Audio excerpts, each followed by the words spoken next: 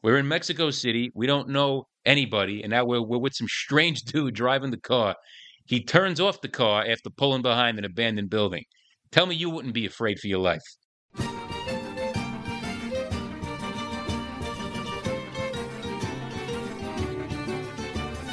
And now, streaming at you in living color from the far reaches of podcast land, America's white-collar wise guy, the Career Consigliere. What do you hear? What do you say?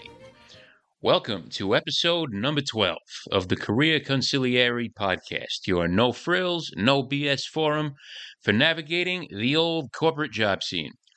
Jimmy with you once again for what we hope to be a highly informative and engaging half an hour or so. Having spent the last few episodes talking about the right way, quote unquote, to approach job interviews, I thought we'd take a breather from all that hardcore stuff that stresses us out and have some fun with this episode today. You are about to hear some insane stories of crazy shenanigans that actually did really take place during job interviews. And with that, you're also going to hear some consigliere wisdom on some things that you yourself can do if you ever happen to find yourself in a similar situation.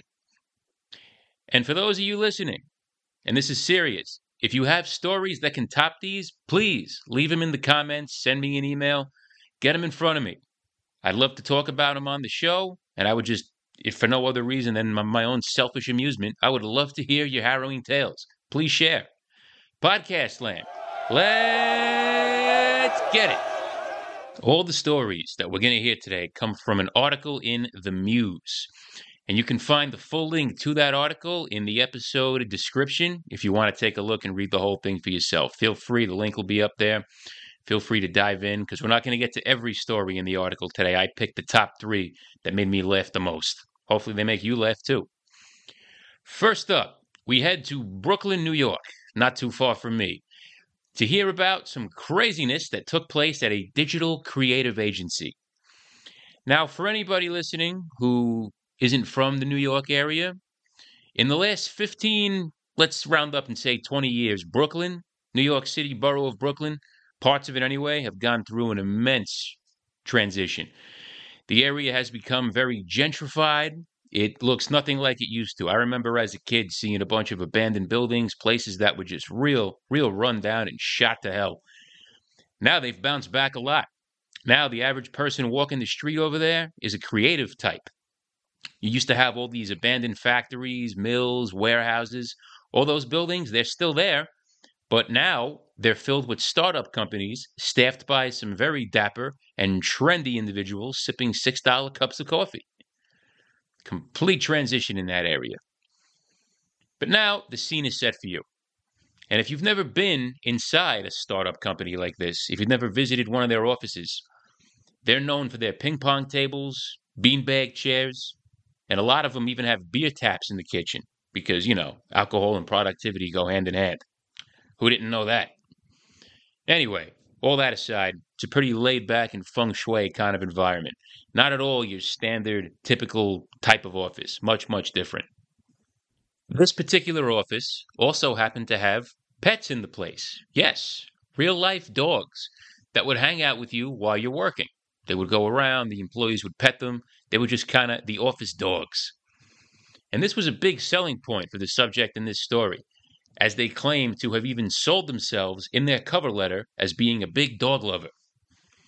If you needed another example of how cover letters are known for their mission-critical, highly, highly important details and how that really makes a difference when you're trying to get a job, you just got one.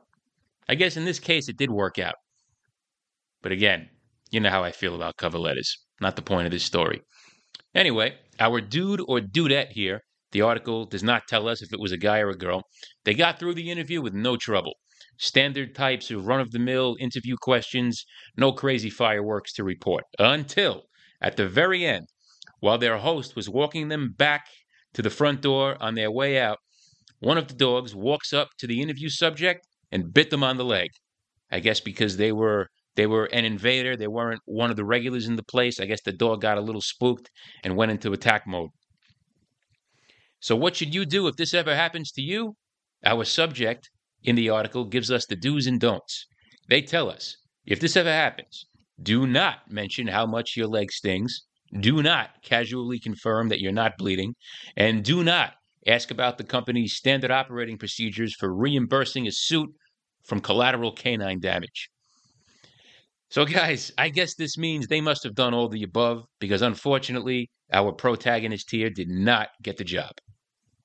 Now, if a company like this is smart, they're insured against random acts of caninism like this. But as the world of work gets more creative and unconventional, I guess my reaction to this story would be just to keep your eyes open and be aware of your surroundings. I myself actually interviewed at one of these startup companies years back in the past. And in case you can't tell my wise guy-isms the way that I am, you got a pretty good sense of me by now, if you've been listening to this show. They don't exactly blend in your typical startup environment. And that was crystal clear the second I walked in that place. They didn't have dogs running around, but I do remember people flying by me on skateboards while I was in the lobby waiting for my interview to happen. And this is a true story. After one of the interview rounds, my host brought me into the kitchen area where about 200 people, who all literally looked like they just left a sorority house, were gathered eating pizza and drinking bright green fruit punch. I kid you not, slime-colored fruit punch and pizza. I had probably 15, 20 minutes to kill until my next meeting round was happening, so my host told me to jump in line at the Pizza Brigade and grab a slice, grab some punch. So I'm standing there wearing a $600 suit. Everyone else around me is wearing sweatpants, hoodies, and 90s band t-shirts. It felt like the high school cafeteria line. The only thing now, I was the awkward substitute teacher that nobody recognizes. Who's that? Who's that guy? Who's that weirdo? In this case, I was the weirdo for wearing professional clothing in an environment like that. Ugh, highly uncomfortable. Now look, don't get me wrong. It's no knock on startups. If that's your thing, more power to you if you happen to work for one. A lot of them are very successful. You got to admire what they do and how they do it. Really, really cool stuff at a lot of them. But what wisdom do we gain from this story? If in your situation, you happen to be spending time in any quote-unquote new age kind of environment like this, just be ready for unconventional things to happen, whether it's being way too overdressed for the occasion or getting bit by a random dog. Here's another story for you. This one has to do with a technology breakdown, something most, if not all of us, are probably all too familiar with. Our subject tells us that they had just finished interviewing for a position at a nonprofit, and being over the moon, absolutely jumping for joy with excitement, they decided to send their follow-up email to the executive director, who also happened to be the hiring manager, that same day, maybe like an hour or two after the interview was over. This person clearly has never listened to the Career Consigliere podcast. This is part of why I don't recommend sending follow-ups right away, if at all. Check this out. They sent the email from their phone with the intention of writing, quote, "I can hardly contain my excitement about the possibility of working with your organization." Excuse me while I grab a vomit bucket. However, that's when man's best friend, autocorrect, decided to show up and intervene in the situation. And that's when excitement became excrement. Translation: I'm so excited to work for you that I'm going to wind up voiding my bowels in elation and bliss. Help me, please. This prompted our person, realizing what had just happened, to immediately call the executive director, who they just interviewed with a few hours prior, to call them on the phone and apologize profusely, mere moments after sending that email. The good news is apparently the director was cool about it and laughed it off, but our person here did not receive a job offer. People. Where do we start with this one? First, and this is the God's honest truth, I commend anyone that's that passionate about working for a nonprofit. Nonprofits, 501c3s, organizations like that are notorious for paying way below market. Literally, I've seen mid-level managers at some of those nonprofits making half of what they could be earning if they worked in the private for-profit sector. So you're definitely not doing it for the shkadol. No way. You're doing it because you believe in the cause, you have an innate desire to help people, All very noble and admirable things, seriously. And this comes from the bottom of my heart to anybody out there who might be working in the nonprofit sector. I have a ton of respect for you, your cause, and what you do. Thank you. But this story is a textbook example of why I say to really scale down your follow-up strategy at the end of an interview. Do you really think that sending an email that same day is going to be what tips the scales? It's really simple, guys. Don't make it any more complicated than it needs to be. Be that good of a candidate, and follow-up emails become water under the bridge. If you're that good, you won't even have to send one. They'll come knocking on your door. Our subject in this story, got way too emotional, couldn't contain themselves, or their bowels apparently, and sent an email while they were all giddy and not thinking straight. The result? A huge technological faux pas that really put them in an awkward spot. Now you look like a real jackass having to call the person you just met with a few hours ago and explain yourself on this. And look, it's not even about the typo. Any reasonable person understands that these things can easily happen. Your finger slips, you hit the button on the phone, it happens. We get that. But this example shows what it really shows at the true core issue here is a real lack of emotional regulation. And that is a massive red flag for any employer. In the workplace, especially in the corporate workplace, you are expected, and it is an absolute necessity, to be the 3 C's: cool, calm, and collected. And our protagonist in this story was anything but. Why didn't they get the job? I'd be willing to bet that reasoning like this was probably a big part of the consideration. And here's another crazy one for you. The subject in this story was flown into town for an interview. So this is probably somebody a little higher up on the food chain. They spent the whole day in the office doing what they had to do for the interviews, all that. And then when all was said and done at the end of the day, somebody from the company's talent acquisition department volunteered to drive them back to the airport. Nice gesture. Instead of making the person take a cab, call an Uber, give them a ride back. Nice touch. When they first left, the driver, she said that the emergency brake was on and didn't know how to release it. Easy fix. The subject took a look. He or she was a more experienced driver, I guess. They were able to figure it out and help her get the brake off. No problem. It was one of those pedal brakes. All said and done, right? Nope. That was only the beginning. While they were en route, the car kept swerving off to the right, kept pulling off to the right, nearly hitting the guardrail every time. But at the last second, the driver was able to straighten the wheel out, get the car going back straight again. No harm done. But this happened a whole bunch of times. This was only, from how the article makes it sound, a 10-15 minute ride to the airport. It wasn't far. But this kept happening. And then all of a sudden, bam! The driver drifted too far right and slammed into that guardrail. On a bridge, no less. Somehow, they pushed on. The car was still operable, and they made it to the airport. But after that crash, the passenger side door was so smashed and inoperable that our protagonist literally had to crawl out of the driver's side and use the actual driver's door to finally get out of the Hellmobile. And after coming within inches of their life, nope, no job offer. After all that, like Rodney Dangerfield used to say, I get no respect. There's good news, though. Despite what you're probably thinking, our driver was not drunk. It turns out, and this is a crazy story, when she released the emergency brake pedal, somehow the pedal cut her. And apparently her fatigue behind the wheel, because she was nodding off, that's why she kept pulling the car right and eventually hit the guardrail. That was due to lightheadedness and drowsiness from blood loss. That must have been a crazy deep cut for that to happen in such a short time. What emergency brake pedal is sharp enough to do that kind of damage? I mean, what a bizarre situation. But hey, at least we can rest assured and we can all sleep better knowing that this didn't happen as the result of any gross negligence. Just a freak thing. My God. The company learned their lesson, though, because apparently a little while later, the subject's friend had an interview at the exact same place. And I guess they spoke about it after. And apparently for the subject's friend, the company hired a car service to take them to and from the airport instead of handling it in-house. Any wonder why? Absolutely ludicrous story. But what can we take away from this? Similar to the dog bite situation in the previous example, it really just comes down to being aware of your surroundings and not taking your safety for granted.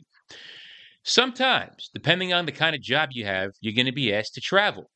And travel means you have to get in the car with other drivers. You got to go venturing out into parts unknown with people that you probably don't know all that well. For as cool as it can be, it definitely comes with its risks. And to lend some support to that, here's another true consigliere tale for you. This actually happened to me. In the past, I had to travel from Mexico City for work a bunch of times. Spent a lot of time in Mexico, actually. And every single time, they had a car service pick me up from the airport. I got door-to-door service from the airport and then back to the airport. The company was always really, really good about taking care of you that way. This one particular time, Diego, a colleague of mine from one of our European divisions, was also flying in from the same meeting. He was coming from Poland, and we met up with him at the airport. We found our driver. He was holding up one of those signs that had our names on it, like you see in the movies. Really makes you feel super important and pampered. We found the guy, got to the car, and away we went. Now, if you've never been to Mexico City, it's an experience. It's a vibrant city, tons of culture, great food, a lot to see and do there. Really cool place to go see. The downside, though, it can also be pretty rough. In its bad areas, it's not a place you want to be caught dead if you're in the wrong neighborhood. And we're spoiled here in the U.S. with the kind of safety and security that we take for granted. It's a whole new ball game in certain areas of Mexico City. You don't realize what you got sometimes until you leave and you go see other places. You're like, oh my God, this is really something else. Now, aside from that, the city also probably has the worst traffic I've seen anywhere. And that's coming from a guy that's lived in New York, New Jersey, and Southern California. I lived in all three.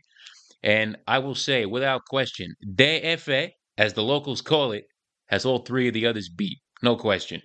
So as a way of trying to beat this traffic, our driver was taking every side street he could find. He's going down these real narrow alleyways, practically driving right through crowds of people. A lot of people down there just hang out right in the middle of the street without much regard for the cars that are coming by. So that kind of paints the picture for you. It was kind of like that scene in The Godfather when they're driving through the crowds of people down in Havana and Al Pacino in the back seats getting real nervous. You guys seen that? So imagine that, only instead of an A-list actor, it's me and Diego in the back seat. So finally, after about 20 minutes, half an hour of this, our driver finally takes a turn down some unlit path. Didn't even look like a road you can drive on. Some back, a little tiny alleyway, no street lights, no anything. And he pulls behind the building, turns off the lights, and shuts off the car. Guys, it was like something from a horror movie. I mean, Diego and I turned our heads and looked at each other in perfect unison. And like, we had the exact same facial expression on with these we had this unspoken understanding that kind of telepathically communicated to one another. Never thought your face was going to be the last one I'd ever see. We're in Mexico City. We don't know anybody. And now we're with some strange dude driving the car. He turns off the car after pulling behind an abandoned building. Tell me you wouldn't be afraid for your life. But luckily, after about 10 seconds, he turns the car back on and whips a Yui, and we start going again, back the way we came. And then he says to us in Spanish, I'll never forget his words of salvation. Lo siento mucho, señores, solo tuve que restablecer la navegación. He had to reset the GPS. That's all it was. He just needed a safe place off the beaten path to do it, where he wasn't going to be holding up traffic or any of the crowds out in the street.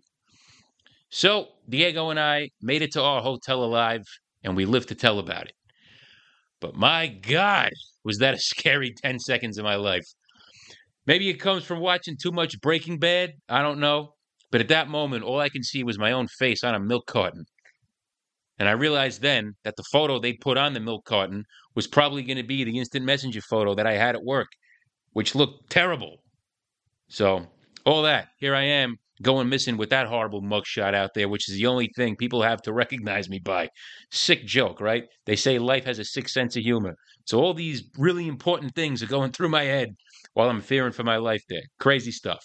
But look, the point here, our careers might put us, innocently a lot of the time, into semi-extreme situations like this, and we need to always be on the lookout for any potential hazards. Nobody, I don't care who, is going to have your back like you will. And while it's never possible to avoid all of the danger, do your best to stay ahead of it when you can. We have heard some pretty bizarre stories today, if I do say so myself. And you know me, I'm never going to leave you hanging without some kind of constructive lesson to take away from all the madness. So let's impart some wisdom with today's conciliatory call to action. First, the dog bite story. The dog bite isn't so relevant here as the bigger picture. Unconventional workplaces, that's what we'll call them. The techie startup kind of scene that's depicted in this story. You know, the ones where everybody sits on yoga balls at their desk, everyone's dressed like they're at a punk rock concert, and you struggle to find anyone over the age of 40. Those kinds of places. Unique workplaces like this pose their own set of challenges that goes a lot further than just the vicious bites of the pet dogs that hang around the place. These quote-unquote new age types of environments have a different culture than what we're used to seeing in more traditional office environments. So if you're already working in one, or if you're looking to get into one, just be aware that some of the norms in these places are going to be pretty different than what you're used to at some other more well-established companies. How the norms differ can and probably should be a whole podcast episode in itself. But for now, if you're going to be working in one of these places, or if you're interviewing in one of them, whatever the case, just educate yourself as much as possible on the place. Do as much research as you can to get yourself prepared, and make sure you have your rabies shots. Story number 2, the over-anxious follow-upper who accidentally told the interview that he soiled himself in excitement. We've already said it, but this story is a great example of the importance of staying cool, calm, and collected in professional situations. The 3 C's, guys. Remember them, and remember them well. Any company, regardless of what industry you're in, what type of organization it is, what they do, where it's located, any of that, they all expect you to be able to contain yourself. Any type of corporate job is going to put you in situations that evoke all kinds of emotions, both positive and negative, and it is critical to keep your head regardless of what comes your way. And look, you are completely justified feeling excited at the chance of working for your dream company. If you're in that situation, if you're really, really excited about the job prospects for whatever reasons, then good for you. Work can be very fulfilling, and receiving a job offer is one of the few party-worthy occasions that grown-ass adults still have to look forward to. And look, a lot of people envy being in that kind of situation. So if that's what's going on for you, if you're real excited about what's going on in your professional life, good for you. Live it up. But no matter what, you have to maintain your stoicism and keep your emotions in check. The company wants to know that they're hiring somebody who's got it together and can keep it together when things start getting crazy. This is a life skill that will never steer you wrong throughout your entire career. And finally, the story about the rogue airport driver. Really just an unfortunate turn of events in this one, but it does illuminate the unforeseen dangers that can pop up in seemingly innocent, run-of-the-mill aspects of life. Something as simple as somebody giving you a ride to the airport to do you a favor.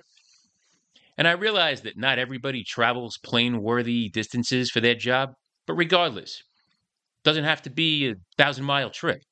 It could be something as simple as an outing at a local restaurant, a conference in the next town over, office happy hour, whatever the case. There are times when your job is going to pull you away from your normal routine, and because of that, you're going to wind up in situations where bad stuff can and will happen if you let it, especially when alcohol is involved. I've seen alcohol completely wreck people's careers. I've seen people get DUIs driving home from happy hour. I've seen people do stupid, insane crap in front of senior leaders and completely embarrass themselves and land themselves in hot water for that, thanks to booze. I've also seen people get fired for, we're going to call it interpersonal shenanigans at company events after a few too many cold ones. You can use your imagination on what might have happened there. Bottom line, folks, be aware of your surroundings and keep yourself in check whenever the call of duty pulls you away from the safety of your normal routine. It can be easy. It can feel safe. Everyone else is drinking. Everyone else is partying. Doesn't look like they have a care in the world. But always remember, nobody is going to look out for you better than yourself. So remember that regardless of where you are, how good of a time you're having, bad things can always happen. So keep your eyes open. And sadly, folks, that's all the time we have for today. But have no fears and shed no tears, because I'll be back with a new episode every week. As they say in the industry, no listeners, no show. So do me a favor and stay loyal.